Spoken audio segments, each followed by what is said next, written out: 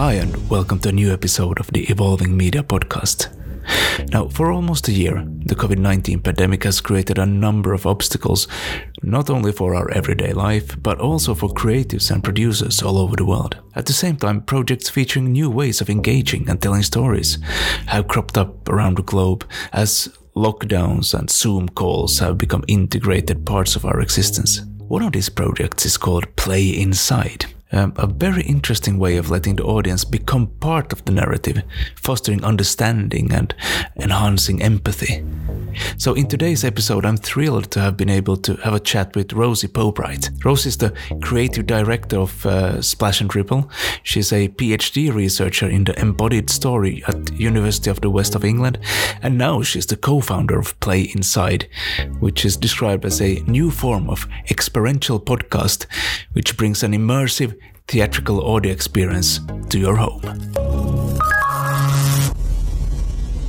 So I've been making interactive story experiences that generally have audio component in them for the last 10 years, really. And this project came out of a collaboration with Michelle Roach, who's a immersive theatre maker. So she makes kind of live stuff happen with people wandering around a story. And we worked together, actually it was about 10 years ago, on a big live street game thing that kind of was in Bristol and in London, and involved people running around the South Bank. It was really elaborate and got people into a place of where they had to overthrow an authority through protest. It was quite an interesting project.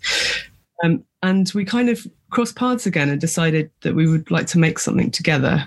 But it was at the beginning of lockdown. So we were talking about how to make a story where the audience's body and the way that they're moving is taken into account, but something that they can do in their own homes. The stuff I normally make is out on the streets, but we wanted to make it so that the audience's home is kind of like the staging and the setting. Earlier experiences that you've been working on, they were you said were outside, overthrowing governments or authoritarian figureheads, etc. And with this one, you're really moving inside. And you know, my impression is that you want people to experience what it's like to be the characters in the story. And I think it's quite ingenious that you ask the listeners to actually physically do some of the stuff that the characters performed or the characters themselves are doing. I would imagine that gives a much more immersive feeling to the story. How did you design the whole experience? The last few years, I've been more and more interested in trying to get people to understand each other better and have more compassion for each other.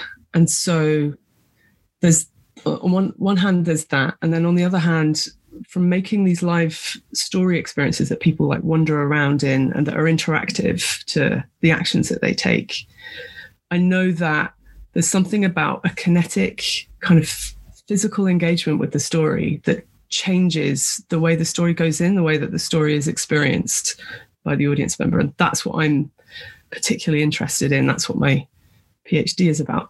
So this project kind of grows out of creating a space where a shared space between the audience member and the character. And it's like a shared physical space and a shared emotional space, because you're listening to the internal perspective of the character as they're sort of just going about a part of their day and thinking about things and remembering stuff. And because you are mirroring some of what that character is doing, it creates that kind of shared physical space. And it just changes it. It's different from listening to a radio play or an audible book, doing the ironing, doing something at because you're absolutely, you have a stronger focus on what's going on because you have this kind of physical engagement in what's going on. Does that, if that makes sense? So So it's subtle and it's simple, but it's actually really powerful. It's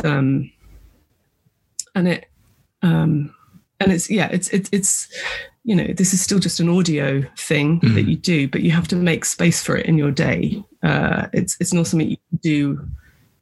It's not something you can do whilst making some sandwiches. It's something that you need to, okay, I'm going to take 15 minutes. I'm going to tell everyone that I live with that this is what I'm doing and not to interrupt me. And I'm going to step into this person's story and have this kind of deep and emotionally powerful, potentially.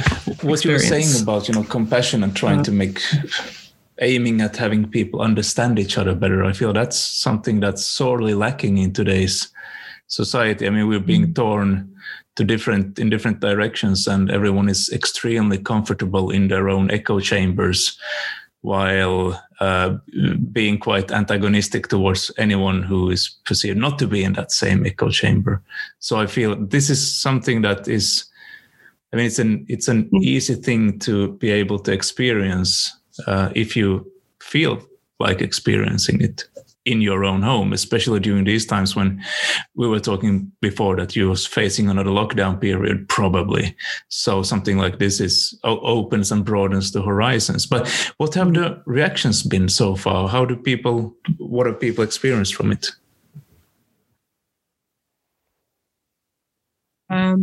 It's really interesting, and it's in the sense that it's the reactions. The impact that it has on people is very much down to what that individual is bringing in terms of their own past experience. So we've got these 4 different short stories that are kind of 15 minutes long, and they're all about something. So, for example, one of the stories is about a woman who is going through a round of IVF because she wants to be pregnant, but she's also a little bit indecisive about that. Even though she's got to that place, she's still not 100% sure. So you're kind of joining her on that weird space of indecision before she kind of takes the pregnancy test and finds out once and for all whether it's worked or not.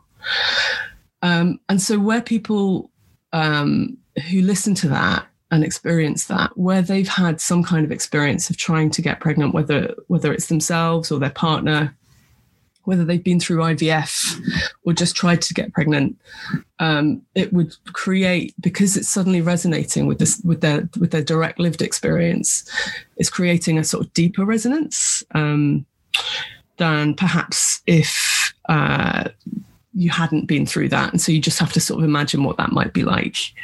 And that's true of all of the stories where there's something where people are bringing something from their own personal experience and it's resonating with that. It creates a deeper and different kind of very personal interpretation of the story. And you can say that's true of all and any stories completely. There's just something additional about enacting some moments from the stories that then makes this even deeper. And because it's very immersive and because you're taking this space for the story, you're really kind of involved in it. So yeah, it's a very, they're very individual reactions, completely defined by your life story to that point, essentially, and how your life story interacts with the character's story.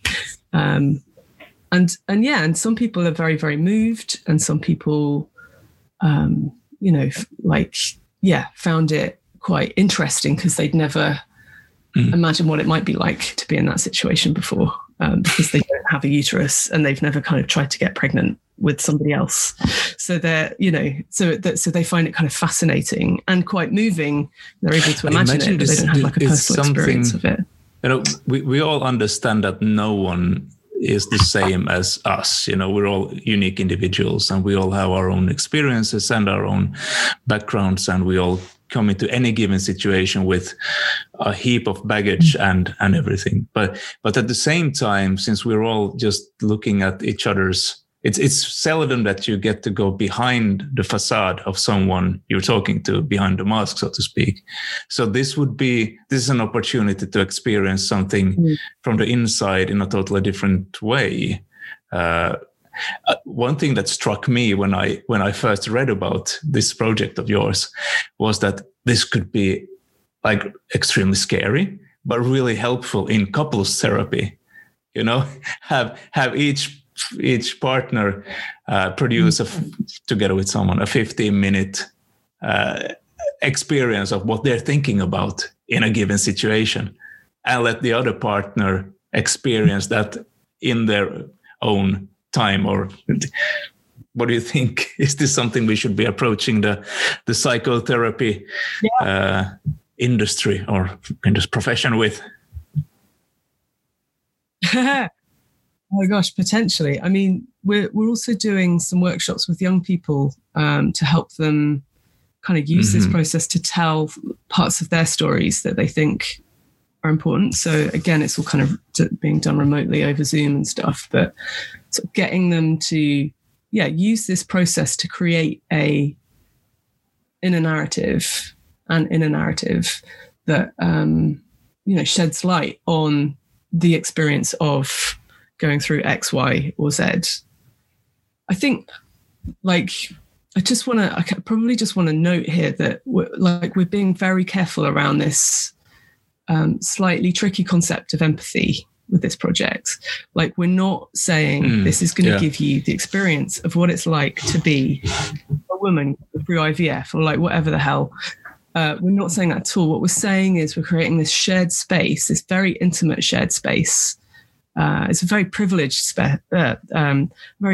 shared space with you and the character, where you really get to see these sort of intimate moments of doubt and vulnerable thoughts, so that you can then, the idea being that it can help you sort of generate some compassion towards people in that situation, or even compassion towards yourself if you've been through or are going through that situation. And we're not giving you a chance to see what it feels like. It's more like giving you a backstage pass to this person, like you say, this person's psyche, to sort of see some of the stuff that's going on. All of the writers, as part the things that the writers are writing about, they've directly experienced, or I mean that was brief, was it has to be something either you've experienced or someone directly from your community or family has gone through. So you've got a lived understanding of what this is like, and that felt really essential with this way of writing, because it's very personal and it's very interior, and it's kind of, there needed to be a sort of authenticity behind that was beyond just somebody from a quite different place. Because that was one question I had. How did you choose the stories? How did you choose the narratives that you wanted to include in your experience? Yeah, well, okay. So both Michelle and I sort of coming at having sort of decided roughly what this would be like in terms of a different way of telling stories, a disruptive way of telling stories, a way that's sort of slightly antithetical to the normal kind of hero arc type stuff that we're fed all the time, and is written by a certain kind of person. Like, a lot of the media we consume these days is produced by a certain kind of person in a certain kind of body, and we wanted to kind of upend that with this new form of storytelling that's like deeply personal, that has an enactive element to it, and so we made sure that we had voices that are underrepresented. So three of the four writers are women of color, and then we've got a queer perspective as well. And so we asked them, okay, what are the stories that are important to you?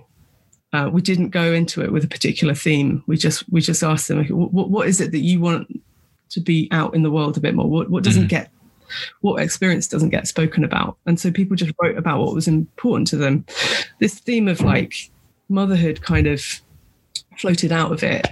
But it's not about that. They're not full stories about being a mother. They're kind of about having a mother, or wanting to be a mother, or and so we are star writers. What's important to you? And these are voices. But you were also saying that you're doing a PhD on this subject. So why did you move into this area with your PhD studies? And what are you, can you tell anything about what you've come up with so far and where you're hoping to go with what kind of research are you looking at? So the PhD came out of my practice as an artist, which is creating stories that the audience are kind of kinetically, physically engaged with, creating stories that start with the audience's body in mind in the way in which it's designed and created. That's kind of how I define embodied story. And so, this is a concept that hasn't really been explored. I wanted to sort of set out a bunch of design principles and things that might want to be taken into account for makers of these things, because there aren't many, but there are makers of these things out there. And I kind of wanted to look at what are the key elements, which is something I'm still kind of drawing on and working out. And then I also wanted to look at, the background of like where, what the roots of this stuff is, looking at theatre and, Augusto Boal, and art, like the Situationists, and they also look at psychology and body cognition, the ways in which we understand the world through our body, which are, really exciting, and more is being learned kind of all the time about that. And then the kind of phenomenological. Sorry, I always have trouble with that word. The phenomenological perspective as well, of like philosophical perspective of like how we understand the world through our experience, and kind of bring all of those things together into something that makes sense through a series of design principles that can theoretically help people to design stories better for the bodies of the people that they are designing those stories for. Sounds decidedly ambitious. I mean, I think you're well on the way a bit, but it feels like that's what most people who aim to tell stories would like to arrive at. With what if there's no point in telling a story and it just flies by and nothing doesn't. And if you actually can make people feel the stories and experience the stories in such a way, then that's something to be cherished, right? Yeah, totally. I mean, we've got some really great formats for storytelling, that are our current ones: reading a book, listening to a radio play, watching a TV program, watching a movie. They're all pretty effective story formats. But I would suggest that they're a little removed from what would have been our sort of primary storytelling format. Yeah. Which would have been, around a fire, somebody physically there telling you a story. Yeah. And that feeling of being in the group of people listening to that story, and that person potentially acting some of it out and, moving around, and that there's a kind of viscerality that I'm really interested in. And like, so how to sort of tune back into that, because we're obviously primed for all of that stuff.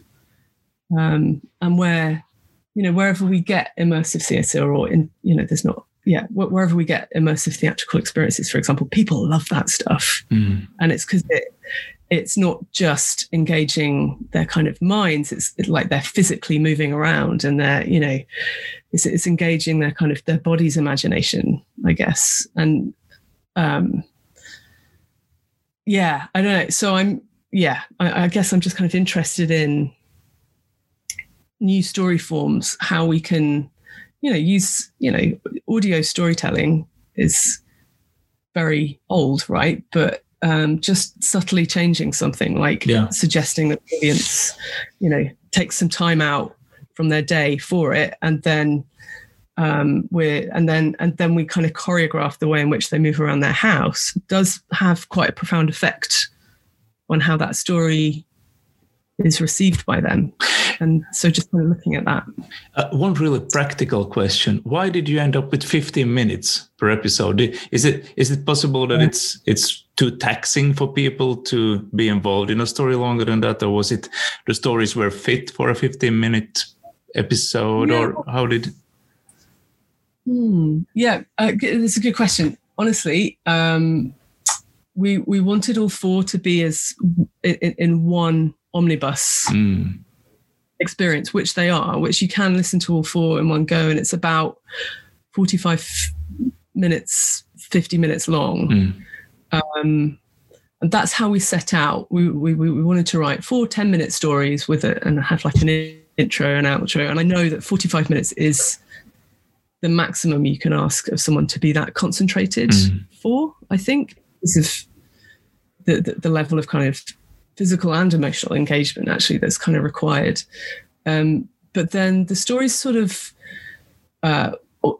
obviously ended up being a little bit longer than we originally intended. And rather than cut them down, we decided, okay, we're going to let these stand on their own, so that you can now, they've all, that you can listen to them individually, and there's an intro and outro for each one, or you can listen to the omnibus if you're like really want to go for it and kind of do them all at once.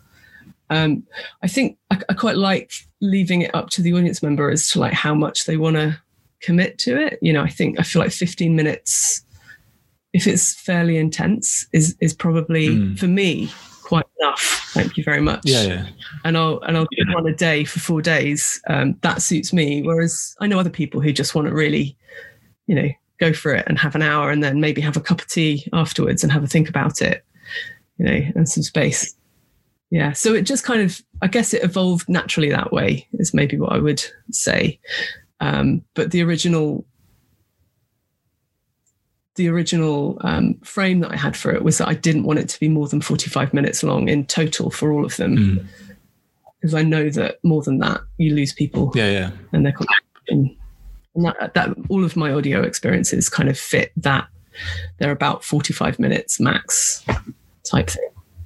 Well, so just finally, if people want to experience Play Inside, where should they go? And how will it be up forever, or do you have a set time? And will you expand on it at some point, or what does the future hold? Or is it the PhD that will now take all the time? Well, I mean, we see Play Inside as now an established format, and this is series 1, and it's the 4 stories, and it's kind of just been released, and it's available on all good podcast platforms. You just need to search for Play Inside Other Mothers. If you don't have a podcasting app, that's fine. You can go to anchor.fm/play-inside. And you can stream it from, you know, any kind of web browsing platform through there. Or if you listen to podcasts, it'll be on your podcast platform. And how long will it be there for? I don't know is the answer. I think we're going to try and we need to find ways of getting it out to different audiences, which might mean that we try and get it onto festival programs, which then might mean that we take it down in order to put it back up again. It's there at the moment. And